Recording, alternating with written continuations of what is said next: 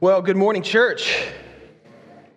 Glad to be here preaching the Word of God this morning on a day like today.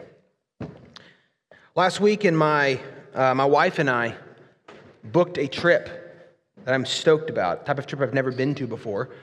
We're going out to Yellowstone, and I'm giddy. I spend all my time during the week down in Atlanta. My restaurant's down in the tall buildings and hustle and bustle. I'm excited to get away and to see God's creation, just see the things that He just, bam, spoke into being. So I'm excited. And I've been wanting to go on a trip like this for a little while, but I remember the point in which I wanted to get away. It was when I saw a movie. It was called Free Solo. Anybody seen the movie Free Solo? I remember hearing about the movie Free Solo when it was in theaters. A lot of people now have kind of caught it now that it's been on Netflix and things of that nature. But I saw it in IMAX when it first was released in theaters. It wasn't in theaters very long, but it was amazing. It's a true story of a guy named Alex. And Alex, if you don't know about the movie, he free solo climbs El Capitan. Maybe I don't have a picture of El Capitan, but you can go look it up. And what I mean by free solo climb the mountain was that he climbed the face of this mountain with no ropes, no help, no guide, nothing. We're talking a 3,000-foot climb up the face of this mountain unassisted. So you can imagine how long that it would take one to climb a mountain assisted. I would be scared. I'm scared to go to that rock climbing place down the street across from the mall. That's kind of not my scene, okay? But in IMAX, it shows these beautiful shots and this giant screen, and your blood's, your heart's pumping. You're like, this guy's gonna fall, and he's hanging on sometimes by just like a half of an inch as he lifts his whole body to get to the next pool. It's amazing. But this whole story, this whole movie, this whole documentary, it's about him prepping to do this. He's the first guy that was going to do this. He's not the first guy that tried it.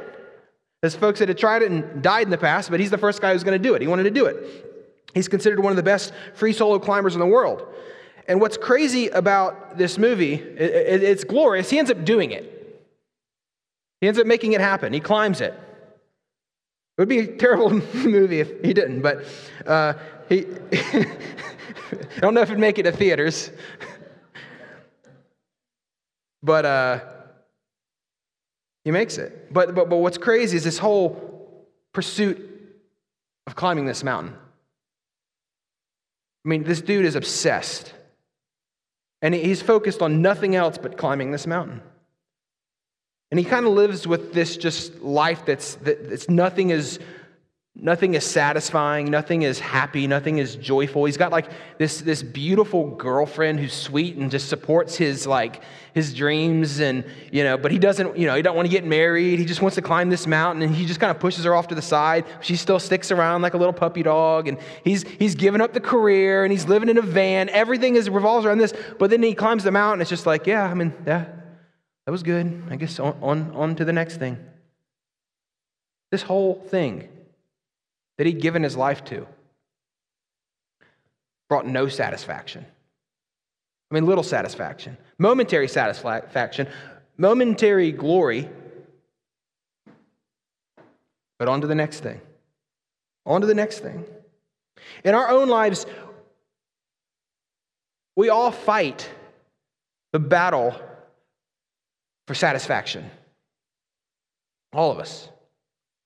This week, I can imagine that we were trying to find satisfaction in many things. Our jobs, our marriage, our children, our social media accounts, our meals, our health, our reputation, our business. I don't know. But I know if you're like me, you're constantly fighting to find satisfaction in a lot. Just constant pursuit. And as we minister, even in the church, as we minister, we got to know we're ministering to people who are also looking for satisfaction. They're looking to have their needs satisfied. They're looking to have their needs met. And oftentimes they're looking in all the wrong places. We're ministering to a needy people. And in the midst of a world that is looking for satisfaction, we come across this text today in Luke 9. If you've got your Bibles turned there, Luke 9. We're going to start in verse 7. We're speaking to a world that needs to be satisfied. We find this point here in Luke 9, 7 through 20 that I want to bring out this morning, and that is this main point. Jesus is our ultimate satisfaction. Jesus is our ultimate satisfaction. So if you've got your Bibles, I'm going to read verses 7 through 20. We're going to see how far we get this morning. Follow along as I read, please. Now Herod the Tetrarch heard about all that was happening, and he was perplexed, because it was said by some that John had been raised from the dead, by some that Elijah had appeared, and by others that one of the prophets of old had risen. Herod said, "John I beheaded, but who is this about whom I hear such things?" And he sought to see him. On their return, the apostles told him all they had done. And he took them and withdrew apart to a town called Bethsaida. When the crowds learned it, they followed him. And he welcomed them and spoke to them of the kingdom of God and cured those who had need of healing. Now, the day began to wear away, and the 12 came and said to him, "Send the crowd away to go into the surrounding villages and countryside to find lodging and get provisions, for we are here in a desolate place." But he said to them, "You give them something to eat." They said, "We have no more than 5 loaves and 2 fish, unless we are to go and buy food for all these people." For there were about 5,000 men. And he said to his disciples, "Have them sit down in groups of about 50 each." And they did so, and had them all sit down. And taking the 5 loaves and the 2 fish, he looked up to heaven and said a blessing over them. Then he broke the loaves and gave them to the disciples to set before the crowd. And they all ate and were satisfied. And what was left over was picked up, 12 baskets of broken pieces. Now it happened that as he was praying alone, the disciples were with him, and he asked them, "Who do the crowd say that I am?" And they answered, "John the Baptist. But others say Elijah, and others that one of the prophets of old had risen." Then he said to them, "But who do you say that I am?" And Peter answered, "The Christ of God." May God bless the reading of his word. Point 1 this morning. Jesus encounters people who are in need. Jesus encounters people who are in need. That's the first thing we see here in this text. We see, before we start in verse 7, let's go to verse 10. And it highlights the fact that the apostles were returning. On their return, the apostles told them all that they had done. If we remember from last week in Luke 9, 1 through 6, Jesus, he calls his apostles and he sends them out. He sends them with the ability to heal. He sends them with the ability to cast out demons, but mainly he sends them out to preach the gospel, to preach the good news of the kingdom of God. And so what do? They go, and they do it. We see that in Luke 9, verse 6, "And they departed and went through the villages, preaching the gospel and healing everywhere." They disperse, they obey. Like God's workers, where God is the boss, he sends them, and they go. All right? And what do we see here? We see somewhat that the message is getting out in verse 10. In verse 7. It reached Herod Antipas. There he is. It reached the ruler of this area, and he heard about what was happening. The crowds heard about what was happening. The message is getting out. The disciples are somewhat being effective in their proclamation of the word. Now, we don't know if the word is, whose heart that it's sinking into and whose heart it isn't. We don't know if the fruit's if it's gonna bear fruit yet or not. But we do see this, that most of the crowds are getting it wrong. Most of the crowds aren't seeing Jesus for who he is. Neither is Herod.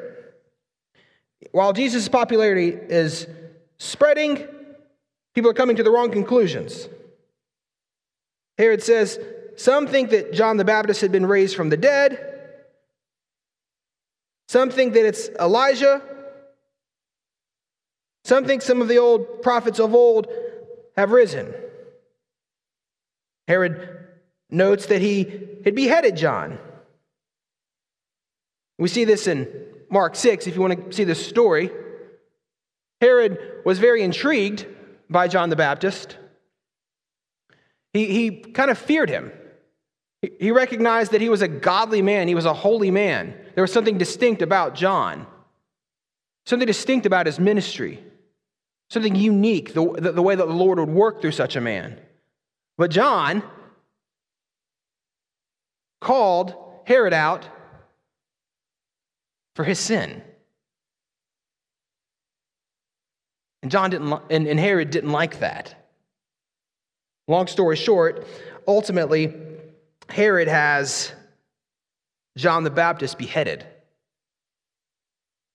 You can be intrigued by the work of the Lord. You can be intrigued by his message. But when encountered with your own personal sin and your own stance as an enemy of God brought to your attention, those who don't have eyes to see, those who are not born again, those who are not given a new heart, you will react in hostility towards God. Or you will make Jesus out something to be that he is not. Just a good teacher, just a good man, a culture warrior, a social justice warrior, whatever that is. These apostles are going to go out, and much of the work they're going to do is going to be fruitful, but much of the work is going to be falling on dead ears, as Matt preached about a few months ago in the soils. There's going to be a lot that they'll receive the word with gladness, but it's not going to bear fruit. Just because you have crowds that are talking about Jesus doesn't mean they're actually worshiping Jesus. It's not enough to simply be intrigued by Jesus. You understand that? Maybe you're here this morning and you're intrigued by Jesus. You're intrigued by religion. You're intrigued by a group of people who do life together. You're intrigued by events. You're intrigued by the opportunity to have something for your kids on Sundays, or something for your kids on Wednesdays, or you're intrigued by whatever that is. It's not enough to be intrigued. Jesus doesn't call us to be intrigued. Jesus calls us to worship him and to follow him. It's a big difference. But most of these crowds that Jesus is going to preach to, and most of these crowds the apostles are going to preach to, they're simply going to be intrigued. They're going to do a lot of work to go out only to be intrigued. But ultimately, these apostles return with a mission report here in verse 10. They said, we tell Jesus all that we've done. We've gone out, the word's getting out, and the Holy Spirit seems to be working, but also at the same time, the crowds seem to be getting the wrong answer. This was in the midst of miracles being done, demons being casted out, illnesses being healed, mighty works being done through these apostles to validate the message of the kingdom. They'd worked hard. They got to work. Mark 6 points this out, that they were working so hard that they didn't even have time to eat. They were exhausted. And so here it says in verse 10 that he took them and withdrew apart to a town called Bethsaida. And Mark says it this way, where Jesus tells the disciples, "Come away by yourselves to a secluded place and rest a while." The apostles had worked hard. The apostles obeyed. They got to work, they put their hand to the plow, they traveled, and they laid it all on the line to go out there and share the news of the kingdom. They obeyed. And you know what? They were tired. They were tired. They were in need of rest. They were in need of a meal. They were probably weary. You ever been there, church? You're giving your life to the ministry, and you're tired. You ever feel that way, elders? You feel that way? You know, it's just one thing after another, after another, after another, and then you come home and your family needs you, your wife needs you, your kids need you. Mothers, you feel that way? You're laying it all on the line? Ministering to these children every day? You're tired.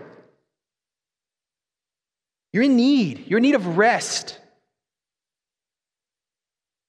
You're in need of a moment to just sit down and rest and to be refreshed.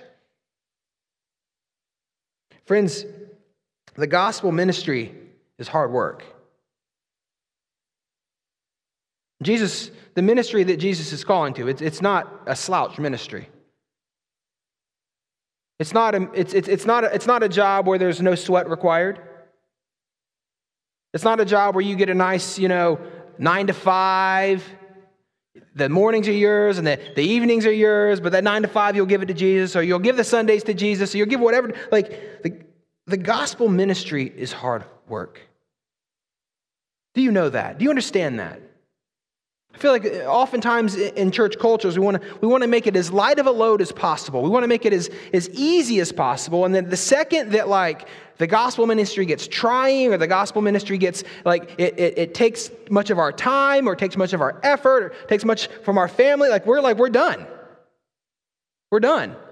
Look at the examples here, though. These apostles, though, they're going, and they worked so much they didn't have time to eat. There's a time to work, there's a time to rest. But when it's time to work, we rest. But listen, where do the apostles find their rest? They find their rest in fellowship with Jesus. They find their rest in fellowship with Jesus. They go away with Jesus. They go away with themselves to a secluded place and rest with Jesus. Their rest comes in putting their eyes and fixing their eyes and fixing their heart and spending time with Jesus. Some of the best time, it is nice to go away, friends, and get a vacation. But you know what some of the best times are on vacation? It's time to shut everything else out and to open God's Word. And there's nothing else just to look at except for the Word of God. As God speaks to you through His Word. As you encounter the living Christ through the Word of God, and you meditate on His goodness and meditate on His holiness, meditate on His love for you, you are refreshed. You are empowered to go back. We're not just called to find value within ourselves, to refresh ourselves and think much of ourselves. No, friends, refreshment comes from being with Jesus. But as they're going, the trip is interrupted. You ever been there? You're ministering, you're traveling, whatever, and your trip's interrupted. Maybe you're headed down to Disney World. When you've got 8 kids like me, you're bound to have 1, 2, 3, 4, 5, 6 something kids throw up. So what should be a 5.5-hour trip ends up being a 9-hour trip. But you're serving these little ones, and it's fun. It's really fun to have your trip interrupted. But as these apostles with Jesus are crossing the sea here, they hop in a boat. They're going. There's this crowd that gets word of where they're going. And this is a giant crowd that had diseases and needed healing and probably demons.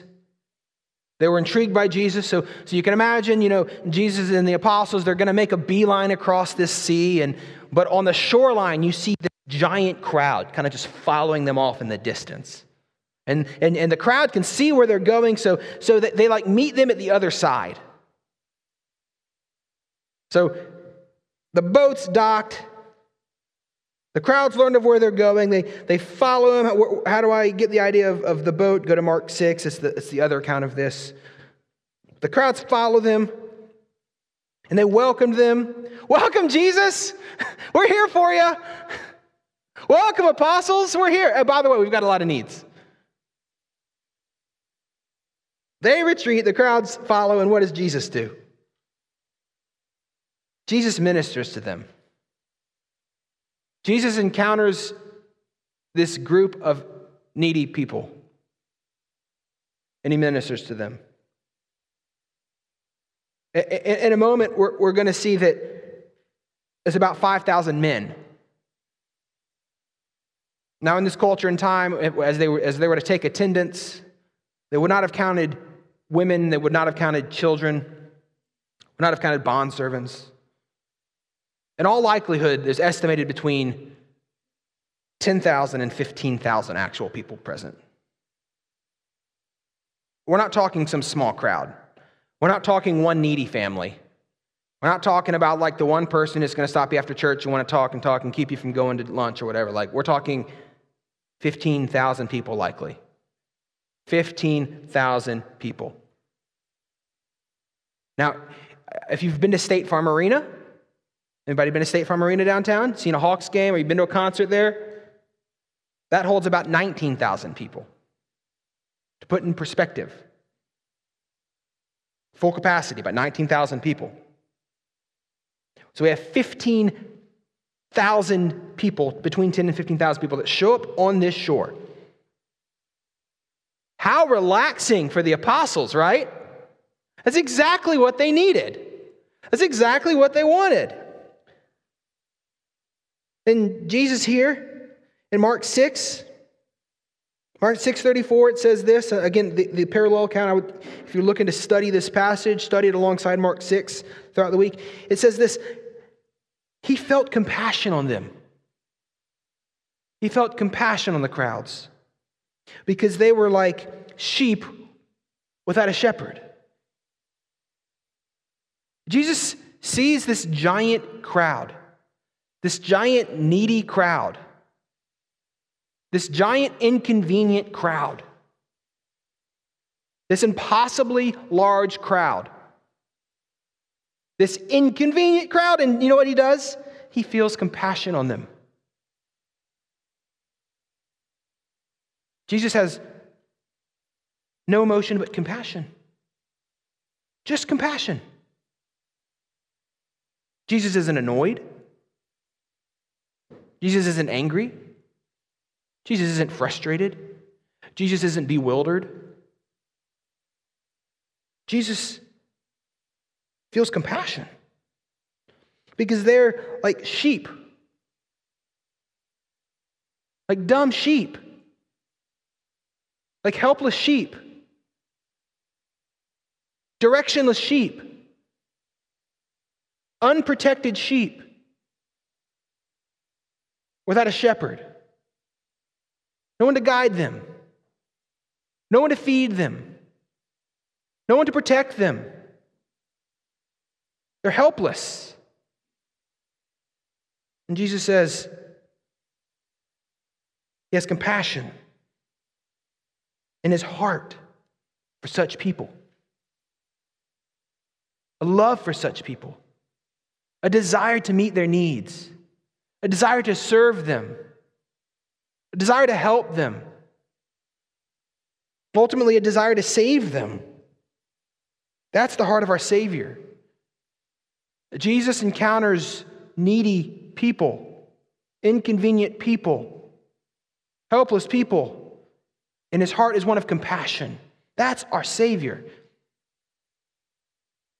Friends, the gospel ministry involves needy and difficult people. Let's understand that this morning. The gospel ministry involves needy and difficult people. There are going to be those of us in the congregation that are needy and difficult. Hard to get along with, hard to serve, hard to like, hard to love. We can all be that way.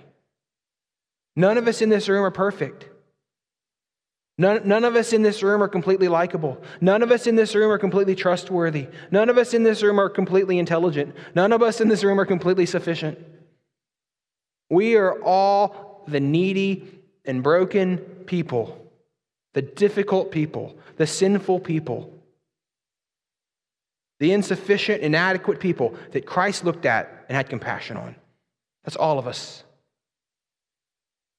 So as Christ's workers, as his ambassadors, as those who represent the King, we are called to have hearts of compassion. But if you're like me, your compassion can wear thin, can't it? Some of you guys are really good at this. Some of you guys are amazing at mercy ministry and you're always giving the benefit of the doubt, and you're always just I admire such people like that in our church. My wife is one of those people who's really good at that. But if you're like me, I oftentimes struggle to have compassion. So may we look at Christ in this moment. May we look at our Savior. If that's you and you're struggling with compassion for a believer, you're struggling with patience with another believer, you're struggling with compassion for the lost world, or you're struggling to forgive the lost world, friends, look at our Savior. Gaze upon our Savior, Jesus Christ, when encountered with this large crowd. Here, he has compassion. And let's pray that Christ would conform us to his image, that he would give us hearts of compassion. Jesus came here. He spoke to them of the kingdom of God. He shared the gospel, and he cured those who had need of healing. That's what the Lord and Savior does. But then we see in point 2, the disciples also encounter needy people. The disciples encounter people who are in need. Jesus encounters the people in need. We see how he responds. But also in this same group, the disciples encounter people who are in need. Point 2. We see here two things in this next section. As the apostles encounter people in need, we find a different response. We find that they demonstrate both a lack of faith and a lack of ability. They demonstrate a lack of faith and a lack of ability. Let's talk about that lack of faith first. We see in verse 12 that the day began to wear away. This ended up being a long day. Now, if you can imagine you're trying to minister to 10 or 15,000 people, that would take a long time. At our Chick-fil-A restaurant, we have about 2,000, 2,100 transactions in a 16-hour business day. So that's 2,100 transactions, and we tend to have transactions all day long. Can you imagine how long it would be like we're gonna try and interact with 10 or 15,000 people? That is a lot. That is a ton. The day begins to wear away. It's getting dark. Evening's coming. Remember, no electricity. It's not like they'll just turn on the lights or turn on the generator. The government light and the utility company, they're going to put out these lights. We're going to be good. No, it's going to be pitch black dark, and they're in the wilderness. Not a good spot to be, is it? That's not where we want to be. Stuck in the wilderness with no electricity, no food, nowhere to stay, nothing. So in the midst of that, as the day begins to wear away, the disciples are recognizing this. They're recognizing it's getting dark. We should remind Jesus. They begin to take matters into their own hands. They suggest that Jesus should send the crowd away. They suggest Jesus, who they've seen calm the storm, as Matt preached about a few weeks ago as they were in the boat. With his words, they've seen that. They've experienced that. They've experienced Jesus heal the demoniac. They've seen Jesus heal Jairus' daughter, raise her from the dead. They've seen Jesus do miracle after miracle after miracle after miracle. And not only that, they've seen Jesus empower them to go out and to heal the sick and to cast out demons, to proclaim the gospel. And they did it. They saw fruit. They've seen it all. They've experienced it all. And in this moment, though, in spite of all they've seen, in spite of the credibility of Christ, in spite of what Christ has already done, hey, Jesus, I just thought you should know, it's getting dark. It's getting dark. And I know that the harvest is plentiful here. I know that there's thousands and thousands of people here. I know that the ministry is ultimately about proclaiming the gospel and building the kingdom. I know that. I just thought you should know it's getting dark, and these people don't have any food or any place to stay. So our suggestion by committee is that you, Jesus, send them away because they'll listen to you. So send them away. And by the way, we're here for some refreshment. We're not going to say it because we don't want to make it about us, Jesus. But you know what? We haven't eaten either. And so it's not about us. It's about them because you get what I'm saying here? A lack of trust in Christ. A lack of trust in His wisdom. A lack of trust in His sovereignty. A lack of trust in His plan. Even if their motives were pure. Even if their motives were pure that these people just need to go, it still demonstrated a lack of faith. Consider how this passage in its totality parallels with Exodus 16. And in Exodus 16, we find that the Israelites have already been removed from Egypt by the mighty sovereign hand of God. He worked in mighty ways to remove them. He parted the sea, and then Exodus 15, we get this amazing song of Moses, and then they get out into the wilderness, and all of a sudden they demonstrate a lack of faith. They get out there, and in Exodus 16:3, and the people of Israel said to them, "Would that we had died by the hand of the Lord in the land of Egypt, when we sat by the meat pots and ate bread to the full. For you have brought us out into this wilderness to kill this whole assembly with hunger."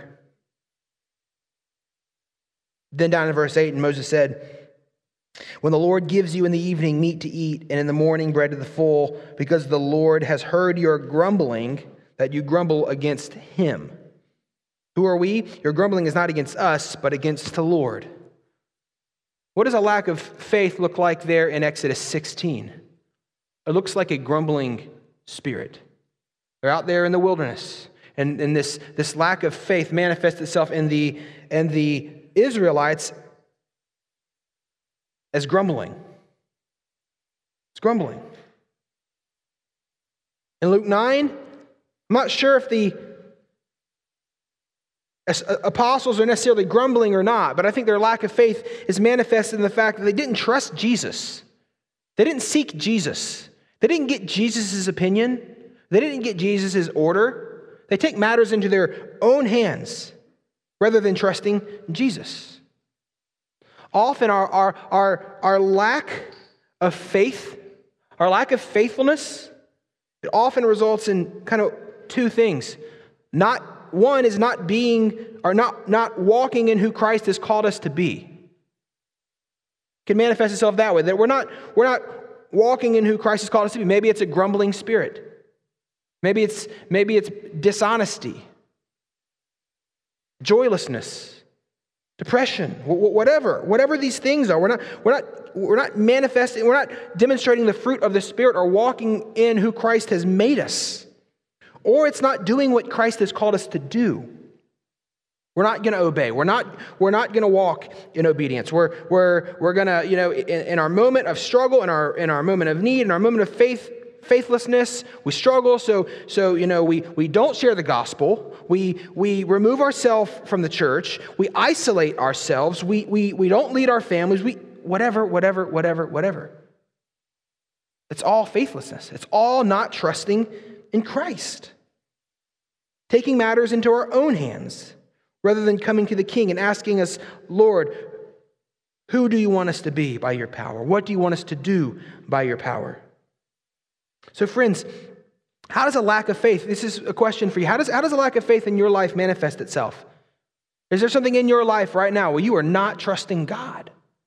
Where you're relying on your own efforts, you're relying on your own wisdom, you're walking in rebellion against God, you're not seeking God? Friend, look to Christ today. Repent. Confess it to Christ. He is compassionate. He is compassionate. He's quick to forgive. He's quick to change you and to sanctify you and to make you like Christ. Confess it. But in this moment here, as the disciples say, hey, we're worried about their meals and their lodging, Jesus calls the disciples to feed the crowds. You know what he says? He says, you feed them. You feed them. Apostles, feed them. You give them something to eat. These words here are words that Jesus was alluding to as he thinks about 2 Kings 4:42 through 44, where Elisha called his servant to feed 100 men with 20 loaves of bread. Ultimately, if you read the story, I won't rehash it. His servant, by the power of the Lord, ends up feeding 100 men with 20 loaves of bread, which was a miracle, right? It was a miracle. But here's the thing. I can imagine a scenario, depending on the size of the loaf of the bread, where 20 loaves could feed 100 men. Maybe not to where they're full, but it's still a miracle, and it's a miracle, and it's in the Bible for a reason. But look at this story now. In Luke chapter 9. These apostles quickly acknowledge their inadequacy. You want us to feed 10, 15,000 people? Jesus is like, yeah, what you got? What you got?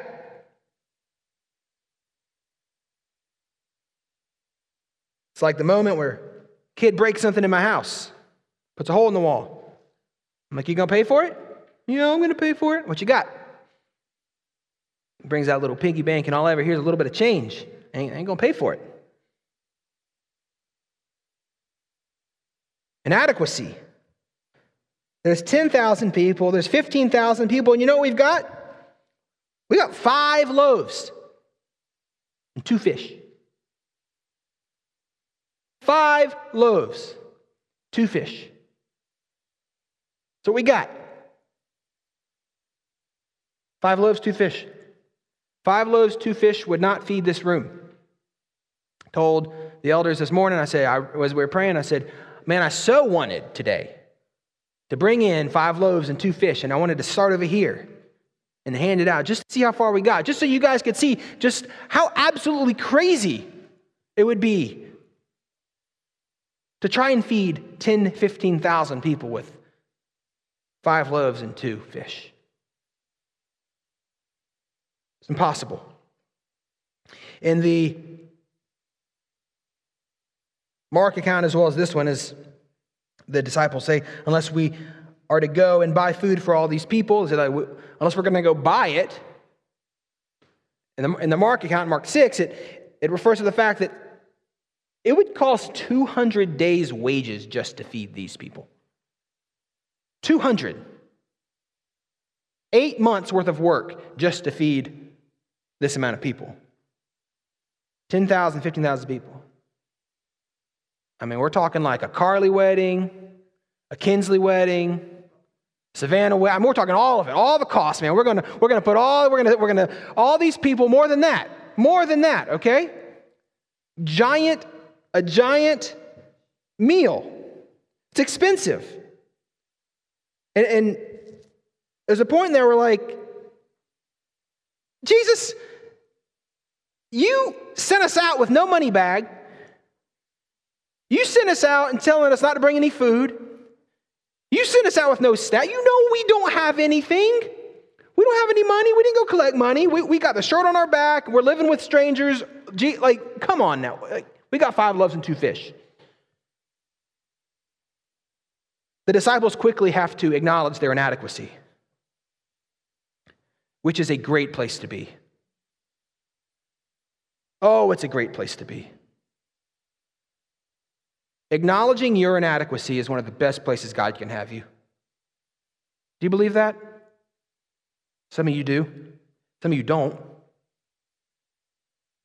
Some of you may just want nothing but positive affirmations. Some of you may just want people to just constantly building you up. And yes, we need encouragement. And yes, we need love. I'm not saying that.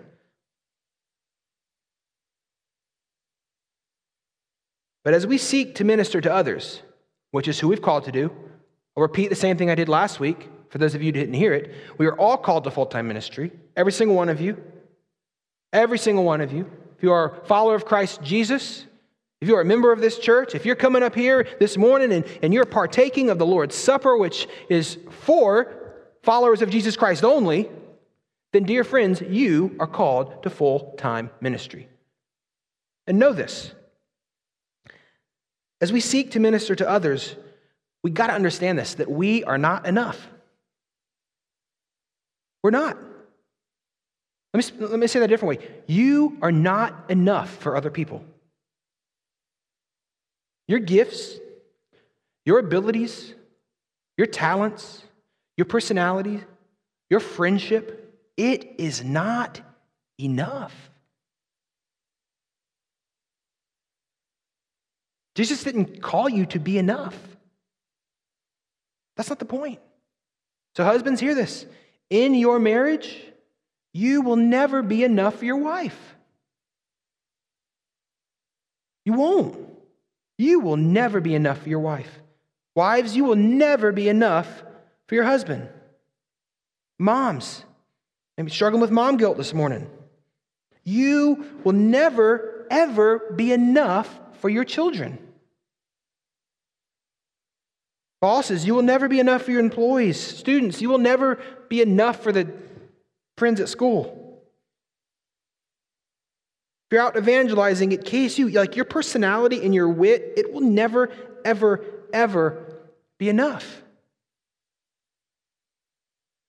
It won't. Don't try to be something that God has called you not to be. You're not the point. Only Jesus can satisfy. You know what your job is, husband? To point your wife to the only one who can satisfy. You know what your job is, mom? To point your kids to the only one that can satisfy. You know what your job is, evangelist? To point the lost and dying world to the only one that can satisfy. Elders, your responsibility is to point this church to the only one that can satisfy. You will never lead the church well enough. You'll never encourage the church well enough. You will never have a vision that's big enough to satisfy the hearts of the people in the congregation. Only Jesus can do that. You're not enough. Know that. Amen. Maybe you glory in that this morning. May that take the weight off your shoulders. Nevertheless, Christ still calls us to be faithful. As we see this in point 3, Jesus alone satisfies their need. Jesus alone satisfies their need. And he says to his disciples, as they recognize that they cannot feed this crowd, they cannot sustain this crowd. They have nothing in and of themselves to offer this crowd. He says this, Jesus, okay, have them sit down in groups of about 50. Apostles are like, okay, I can do that. Yeah, we got this, all right. Even then, man, we're talking 10,000 people here. This is like 200 groups of 50. I mean, giant, big groups. I mean, spread out everywhere. Groups of 50. Imagine, to be there. To get a picture of this event. Just this small little group of apostles and this giant crowd. Just a picture would be amazing. Sitting in groups of 50. And they did. They all sat down. Jesus calls his disciples simply here to be faithful. Okay, go be faithful and watch me work. Go be faithful and watch me work. You're not providing the meal. I am providing the meal. Jesus provides the meal. He takes the loaves and he takes the 2 fish and he looks up to heaven. Looks up to heaven, prays over the food, and he says a blessing over the people. Again, this should bring to mind Exodus 16 again, where did the bread that God provided come from? The manna, it came from heaven. The bread was sent from heaven. Jesus lifts his eyes to heaven and he says a blessing over them. And he broke the loaves and he gave them to the disciples to set before the crowd. And as Jesus does this, he hands the food as he's creating bread and fish ex nihilo, out of nothing. The Creator, Lord, the Sustainer, in his sovereignty and in his power, he just keeps handing bread and bread and bread. He just sits there. Fish. It's amazing.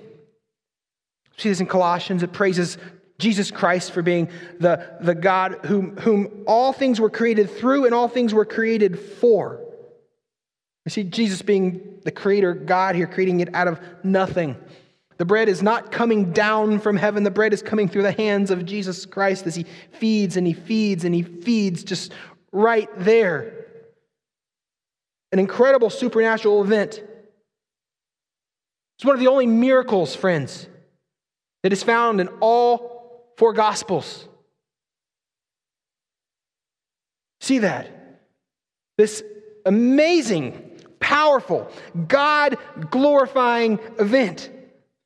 As Jesus is glorified in satisfying this crowd.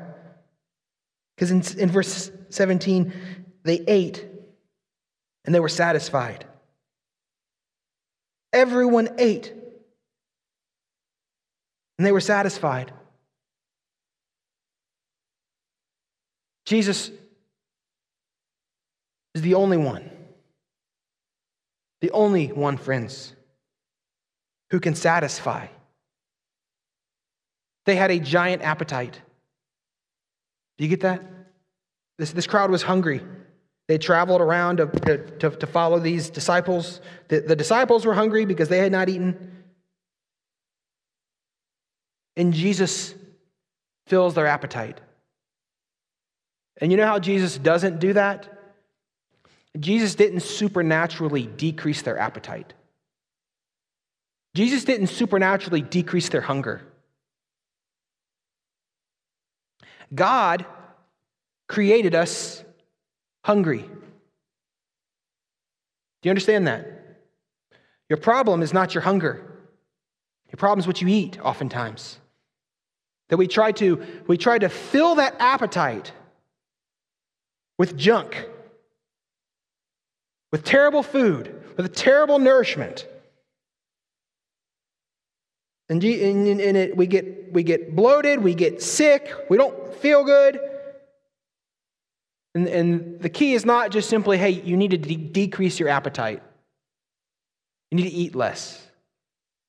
Oh no, friend, you need to look to Christ and feast.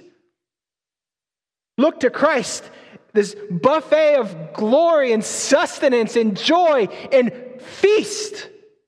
The problem is not your appetite. The problem is that the things of this world will never satisfy it.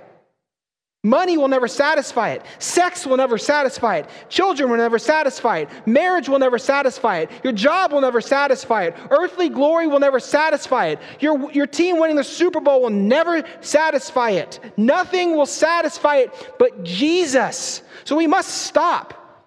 We must stop trying to have all of these earthly things, not even things that are not sinful.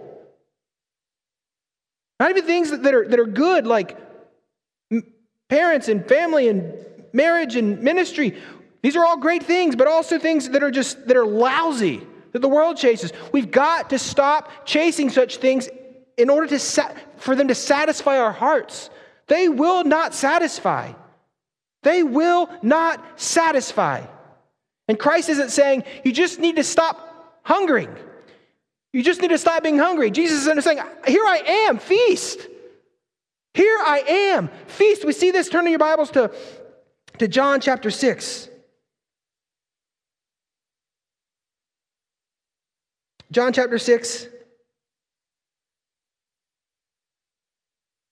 verse 33, Jesus says this, "For the bread of God is he who comes down from heaven and gives life to the world." They said to him, the crowd said this, "Sir, give us this bread always."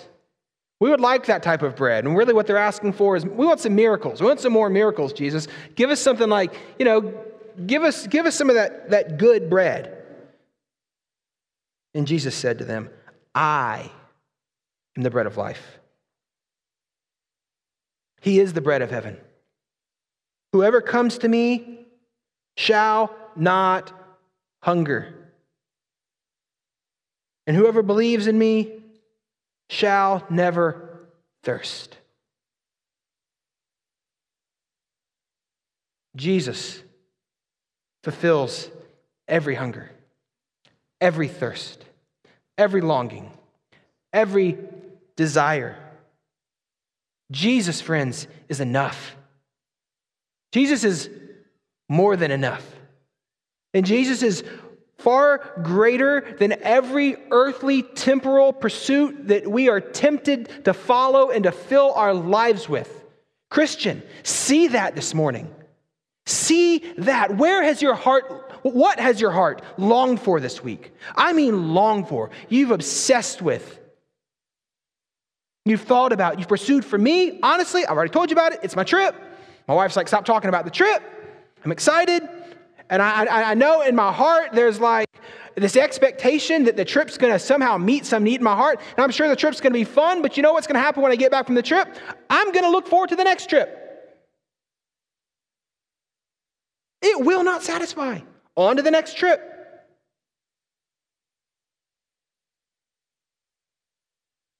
Friends, the only thing that can satisfy, period, is Jesus. Oh, he's the only one worth pursuing. He's the only one worth fixing our eyes on. He's the only one worth living for, and he's the only one in which true satisfaction and blessing come. He's enough, and he's more than enough. Because as we see this, Jesus, he feeds the crowd. And what happens next?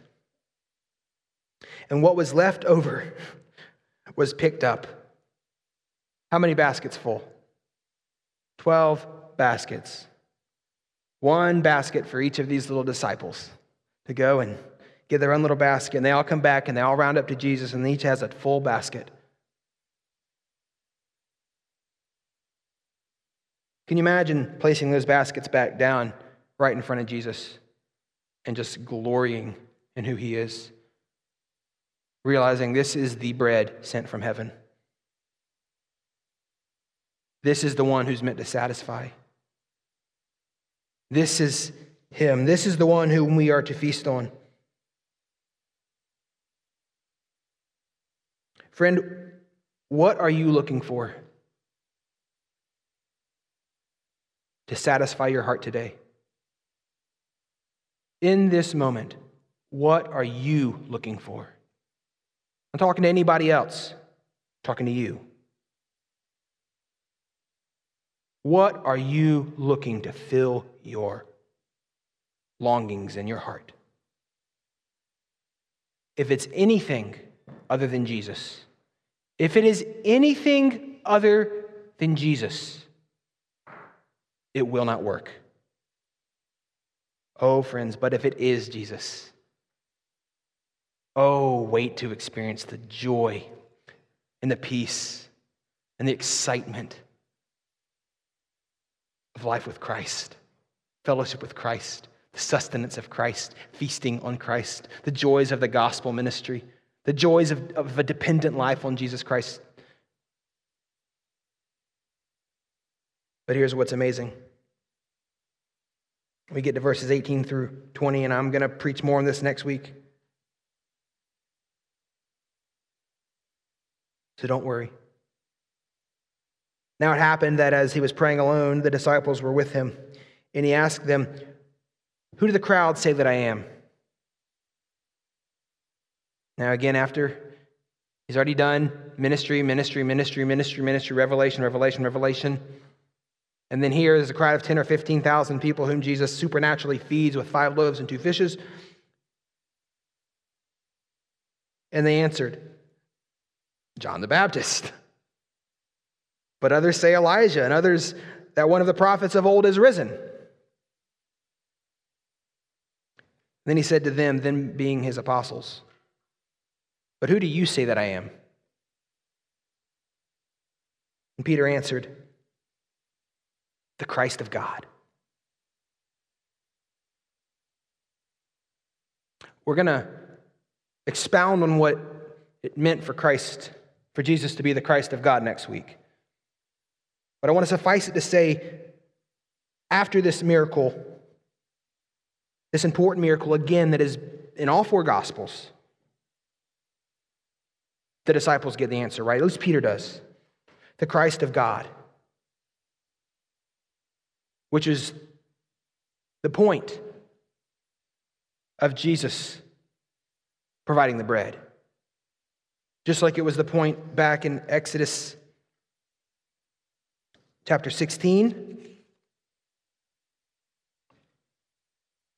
Exodus 16, verse 12. "I have heard the grumbling of the people of Israel. Say to them, at twilight you shall eat meat, and in the morning you shall be filled with bread. Then you shall know that I am the Lord your God." The point of Christ feeding in Exodus and the point of Christ's feeding here in Luke chapter 9 is to reveal that he is the Lord God. He is to be worshiped. He is to be followed. He is to be feasted upon. Oh, and he is worthy of our praise and our glory. Friends, may we pursue Christ with all that we have. May we seek to see him daily. May we taste and see that the Lord is good. May we give our lives to this church. And may this be our message. May our message not be programs that you can bring your kids to, a building that's nice, a nice sign, or nice people, or a nice community. May our message be this, church. Christ and him crucified, and only he can satisfy. May we be faithful to proclaim it, church.